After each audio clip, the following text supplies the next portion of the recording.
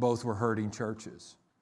And they had gone through some pretty tough situations. And God's brought a lot of hurting people here, for healing. And it's been miraculous what God does. And,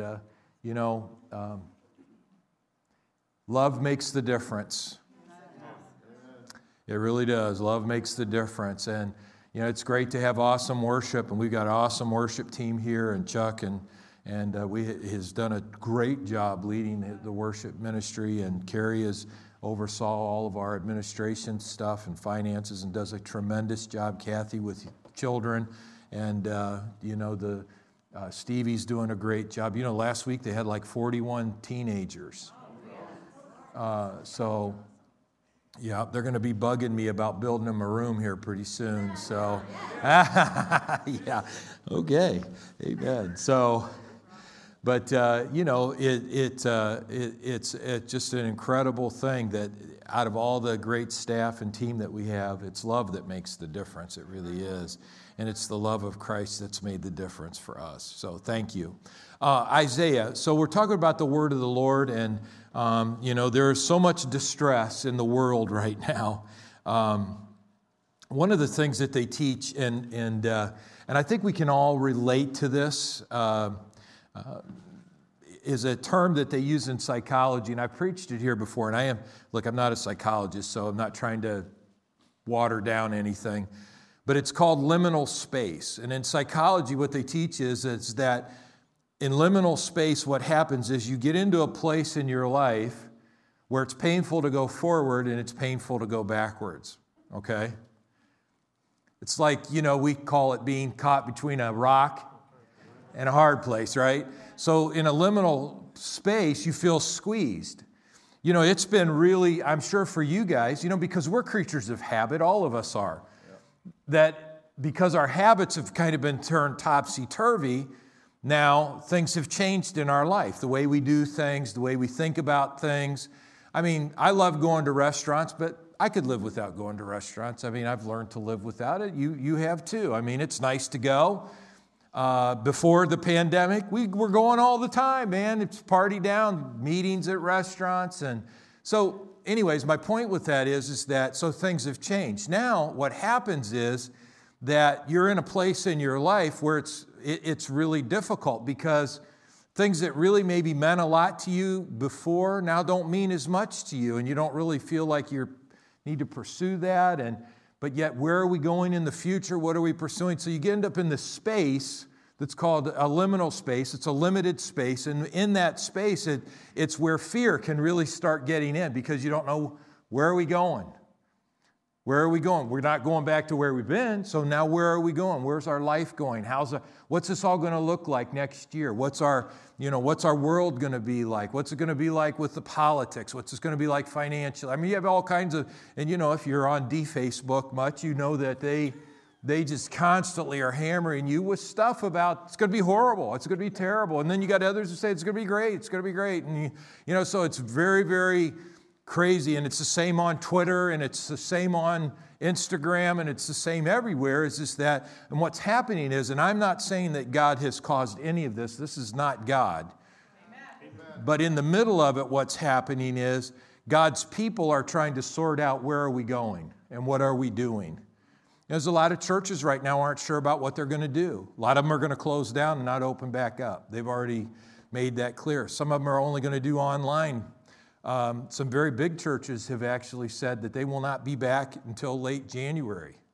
There's just a lot of confusion and concern and fear that still exists. You're blessed to be in a church like this because, not that those churches aren't blessed either, but because this is we preach faith and we combat fear. We believe faith over fear. I mean, absolutely. So, you say, well, what if you make a mistake? Then we made a mistake, and we'll pick up and go from there. But you never learn anything unless you try, right? So this liminal space, what happens is, and I'm going to give you another psychology term, and like I said, I'm not using these because they're psychology terms, and I think you should think about psychology or psychiatry, but because they're biblical. One's called cognitive dissonance. And this is what people really are struggling with.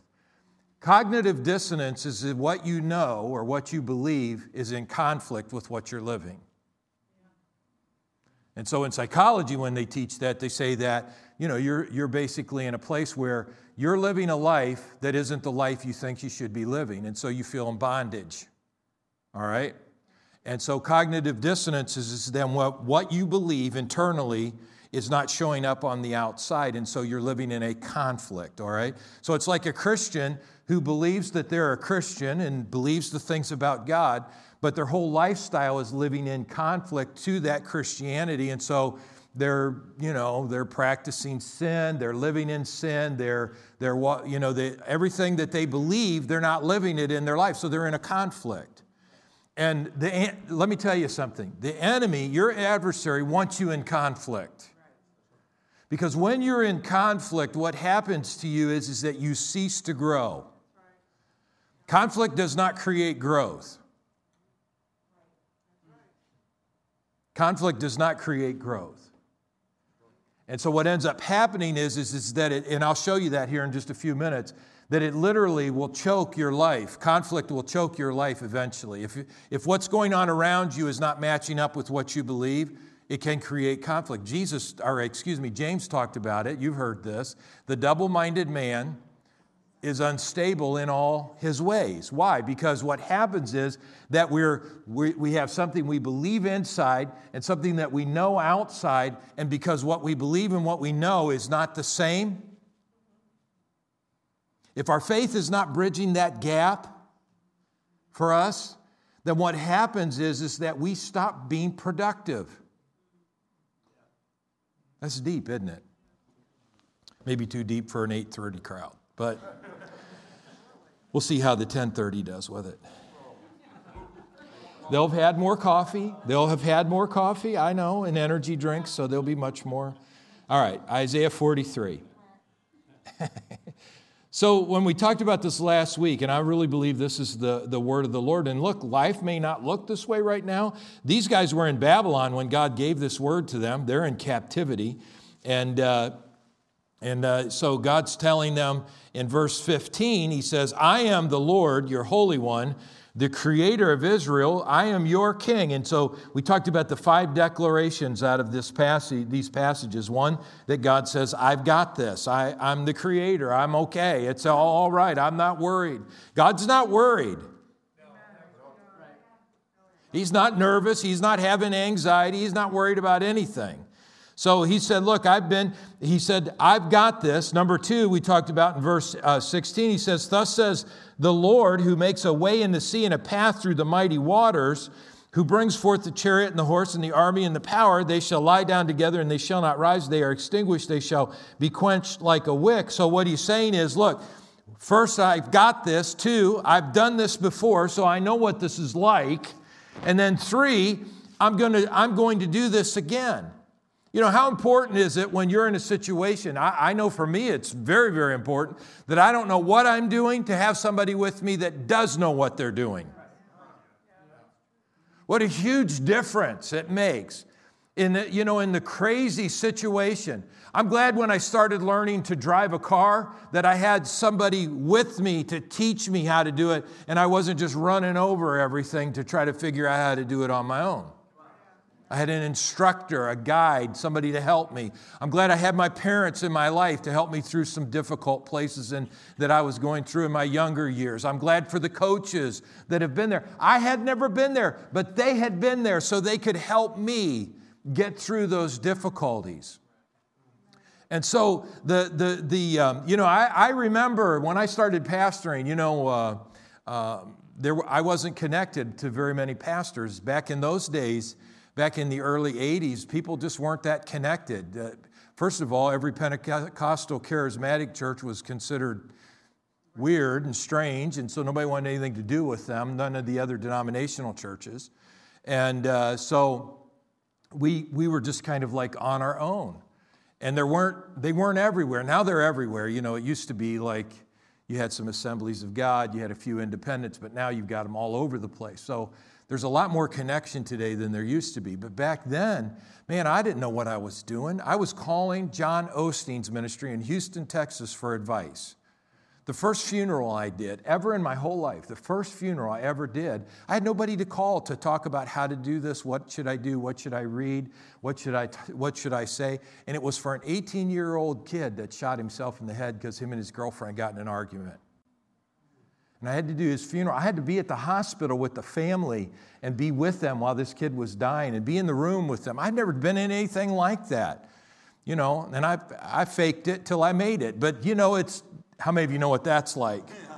Man, I just act like I knew what I was doing, and people usually don't know if you just keep pushing through. But man, I went home and cried. My wife met me at the door, and I fell apart because I didn't know what I was doing. I would have loved to have been with a pastor who had been through this 10, 20 times before and could say, okay, here's what you say, here's what you don't say. So to me, having somebody with you that has been there before is gigantic. Well, that's what God's saying to the Israelites here. He said, look, I know this is what you're dealing with, but look, I'm not nervous about it. I'm not worried about it. I've been here before, and I'm about to do again what I did before. So I'm going to get you guys out of this. Then he goes on and he says, look, don't think about remember the former things, nor consider the things of old, because I'm going to do a new thing. Behold. The word behold here in the Hebrew language means stand in awe and be amazed. Behold means stand in awe and be amazed. So what God's saying is, look, you might be in bondage right now, but just stand in awe and be amazed because I'm about to do something new. And it's interesting as you look at this passage because he says in the previous verse, he makes two statements there, and you could miss it if you didn't really dig into this. He said, look, don't remember the former things, nor consider the things of old. So he said two things there. He said, don't remember, get that out of your thinking, and don't consider the things of old. And it's interesting, you didn't do this study on your own, but if you look up the word old there, and we tend to think of ancient, and it is used in that way, but the word old here in the Hebrew is used for the word east. It means what's eastern, what's come out of the east. And so what he's saying to them, because if you think about how bad the captivity happened, here's Israel, and over here to the east, guess who's over here? Babylon. So what he's saying is, look, don't be thinking about what's going on in the east here and how great they are. You just start thinking about how great I am. Stop remembering the former things. Stop thinking about the power of the Babylonian army. I can raise up and tear down. How many of you believe that God can raise up and tear down? He took the mightiest of kings the mightiest of kings that looked like it was an invincible king, and he caused him to basically lose his mind. And said, until you repent, you're going to go out and eat grass like a cow and live in the field and grow long hair and your nails are going to... He said, you're not going to experience any of the kingdom that you have. Because, see, God can raise up, God can tear down. Amen. Behold, stand in awe and be amazed. And be amazed because I am going to do a new thing. So the fourth declaration here is the new thing that God's going to do. And so we talked about last week about new roads and new rivers. If you want to use a different idea with that, think about this. Roads are pathways that we use to get to destinations. So we could say that roads are new vision. Rivers always flow down. They always do. So they don't flow up, they flow down. So they always go to the lowest point. So rivers flow down with things. So we could say new vision, new provision. New vision, new provision. So what God gives us is new roads. He's saying, look, I'm going to give you a new road. Now, where's the road going to be? Well, the road's probably not going to be where you think it should be. The road's going to be through some wilderness situation, which a lot of people are in right now. See, I wonder what we're looking for right now. What are we as a believer looking for right now? Are we looking for a politician to save us? Are we looking for the government as a whole to save us? Are we looking for a leader, a religious leader to save us? What are we looking for? Are we looking for some kind of bailout? What do we want to have happen? What's going to move us? I don't think, you hear a lot about this. With this reset that's happened in people's lives, the recalibration, I don't know what normal is anymore. What is normal anymore? Normal's been turned upside down for all of us, right? Everybody. The way we look at things, the way we deal with things. And look, a lot of it needed to be, we needed all those gods to fall to the ground. The sports god, it needs to die. The entertainment god, it needs to die. Since when do we let celebrities tell us about our political views? For crying out loud. What do they know? They barely can stay married and keep their britches on. Or skirt or whatever. Huh? We don't need them. We don't need entertainment. We don't need sports. All that stuff is took way too big a part of believers' lives.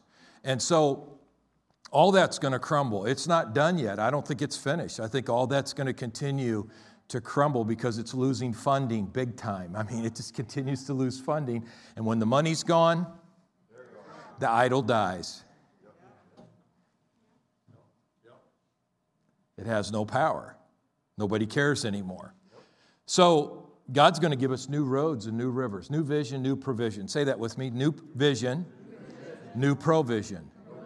All right, so what that means is God's going to help you see something that you don't see right now. So I want you to write down these words, if you would, if you're keeping notes today. I want you to write down the word information. I want you to write down the word inspiration. I want you to write down the word application. And then I want you to write down the word revelation. And then I want you to write down the word transformation. I'll go through them again. I know I talk fast. Information. Inspiration. Application. Revelation. Transformation. Transformation. Okay? So, information is what we gather. It's things that we hear, things that we are drawing from. Wrong information is going to create wrong results and wrong output. So I want you to look at Mark chapter 4 with me. Mark 4.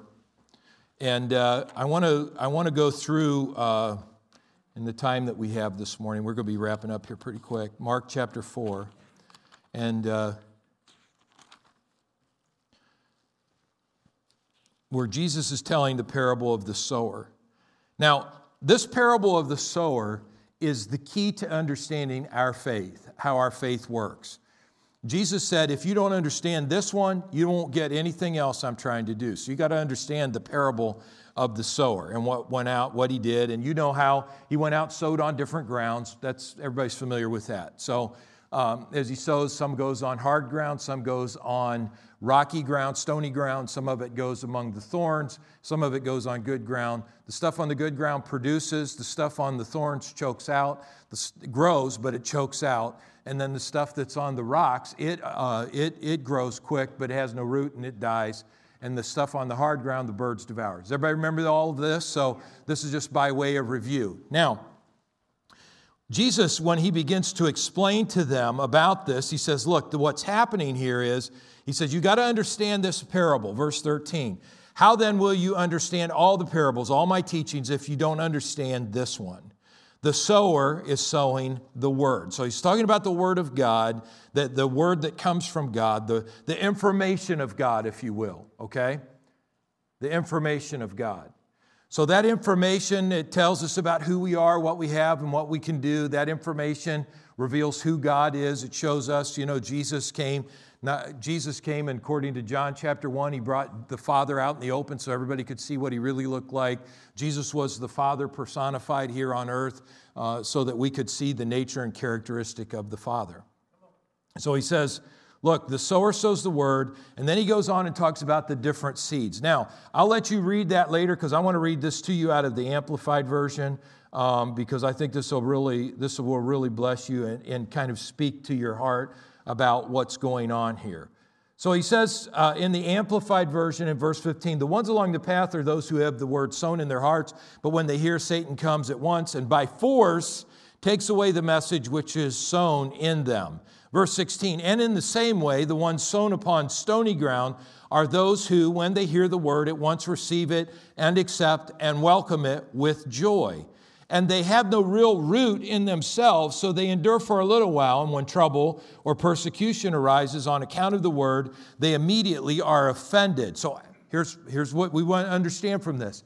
Outside experiences cause the word in their lives to be offended.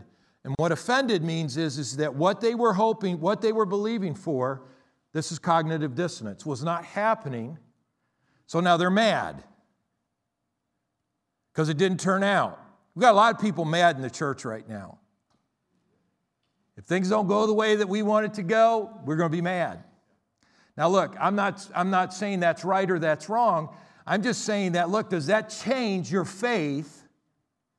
Does it change how you believe? And does it change your view of God when things don't work out the right way? Because I'm going to tell you what, I've got a litany list of things that didn't work out the way I thought they should have worked out.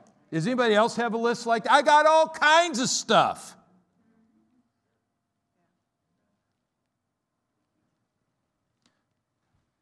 He said, so they immediately are offended, and some become displeased, indignant, and resentful. And they stumble and they fall away because of it. And the ones sown among the thorns are others who hear the word.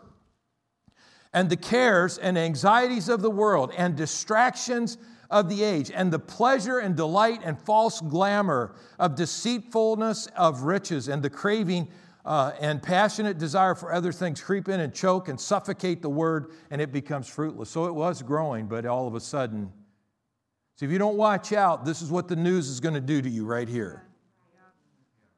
That's exactly what it's going to do. It's going to choke the word in your life.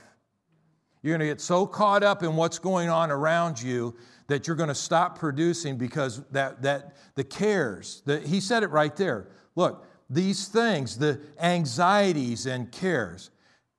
Let me ask you a question. Do you think, now I'm just talking about Christians right now, do you think during all of the stuff that's gone on, the pandemic, the politics, all this crazy stuff that's happened in the world, that anxiety has increased among Christians or anxiety's gone down among Christians? I'm going to tell you it's increased.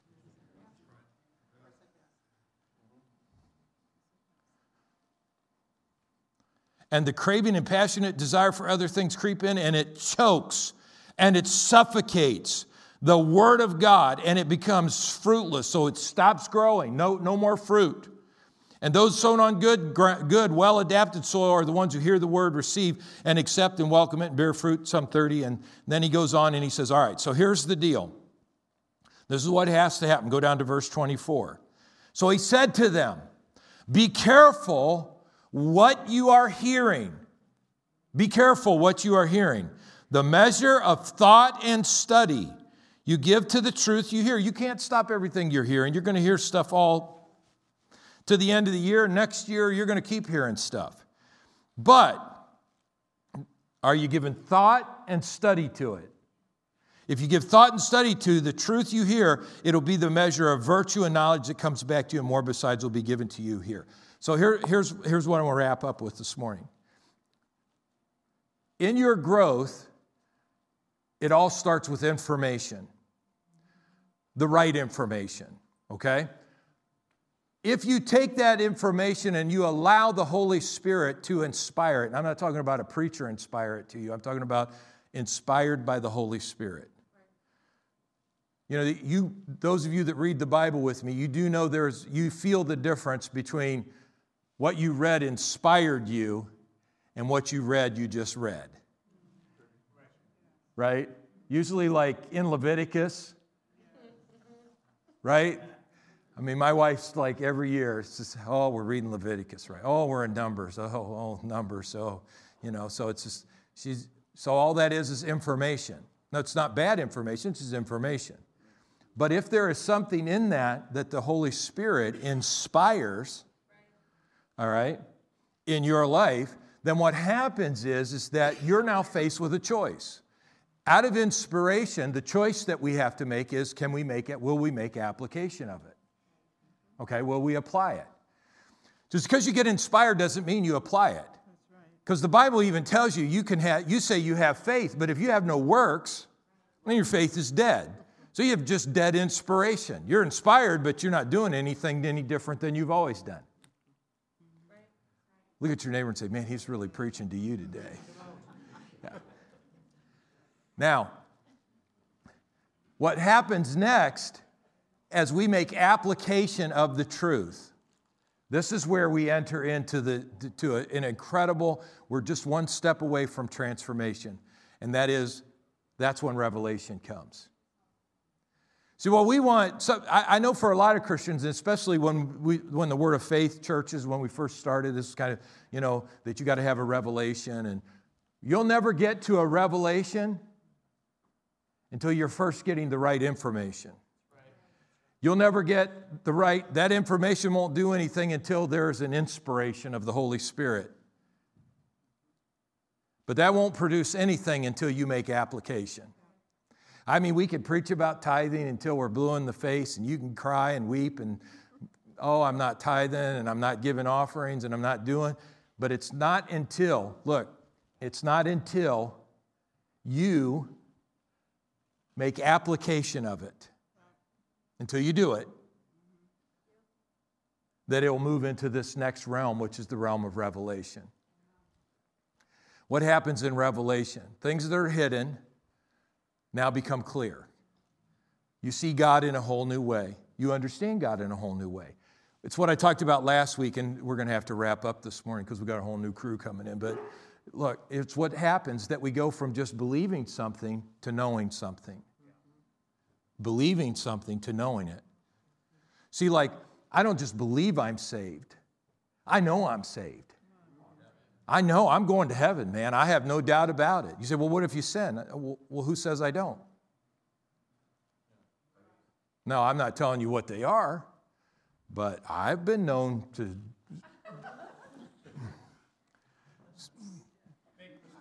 make a mistake here and there, yes.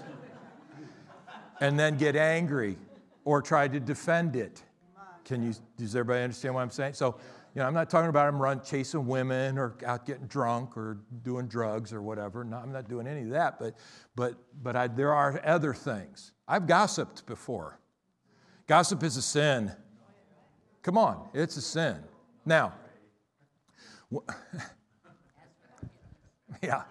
So what we have to do, fear is a sin. It's not right to be afraid. Especially when God said, fear not. Fear thou not. Fear thou not. How many times you got to say it? Don't be afraid. Faith over fear. Don't be afraid. So here's what happens. When we make application, when we apply the truth to our lives and we begin to do it, I'll give you a great, I really do have to stop, but Joshua 1:8. So stop enjoying this so much and I'll be able to quit. Joshua 1:8. This book of the law, this is what he told Joshua was the key to success. This book of the law shall not depart from your mouth, okay? Now, right now, it's just information. It shall not depart from your mouth, but you'll meditate on it day and night. Now it's getting to the level of inspiration. Because there's more there than just information. God's behind this. This book of the law shall not depart from your mouth. You'll meditate in it day and night. What's the next line? That you may observe to do according to all that is written therein. There's your application. Now watch this last part. Then, he says, then you'll be prosperous and have good success. Amen. Right. Because why? Because it's revelation. Now you know God that way. Now you've been there and you've done that. Now you have experienced it. What was hidden now is open. Just because you have information doesn't mean it's revelation. Just because you have information doesn't mean you're transformed. Transformation is where we want to get to. Well, I absolutely believe in transformation. That God has a plan for my life and your life. That God has a place He wants us to be in. That God wants to take us from where we are now, even though He sees all our imperfections in our life, and move us into a place of perfection. Absolutely. He wants to move us there. That He wants us to be solid. He wants us to be mind of Christ. He wants us to be filled with the Spirit. That He wants us to walk on this earth doing the ministry that He called us to do, every one of us to do, to cast out devils and lay hands on the sick, and to not be afraid of whatever we're eating or whatever comes across our path, to live our lives healing other people that are broken and destitute and sick, and all of that talked about in Mark chapter 16. So God's got a plan for your life. He's got a vision. And God's got provision. And when you step into God's vision, then you will experience God's provision. I want you, just as we wrap up, He didn't say, I'm going to make rivers and then roads. He said, I'm going to make roads and then rivers. You got to get on the road before the river will start to flow. Information, inspiration, application, revelation. Here comes transformation. Here comes transformation. And we are not conformed to this world, but we are transformed by the renewing of our mind. Let's all stand.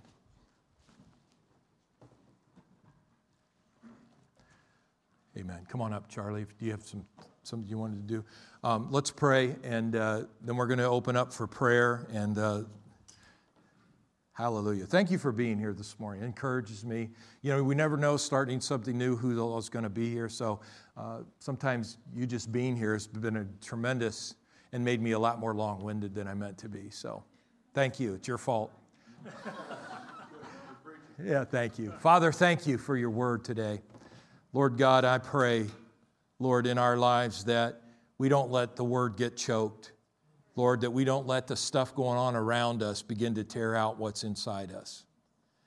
Father, that we're not in a place of cognitive dissonance in the middle of a liminal space, Lord God, and going, I don't know what to do. I don't know where to go. I don't know how to act, Lord. I just pray in the name of Jesus, Lord God, that you by your Holy Spirit, Lord, as we make a determination, Lord God, to be inspired by your word and to do what you said to do, to not just be hearers, but doers of the word. I thank you, Father God, that as we do that, Lord, that we will enter into a place of what was hidden now is clear, that what we just believed now has become something we know. We know. And Lord God, that our lives are forever transformed and our world is forever transformed because of it. And all God's people said, amen. Chuck? Thank you, Lord. That's awesome, Pastor. Thank you. Yeah, a prayer team, if you want to come on up, there's a few things the Lord wants to do. Information. There were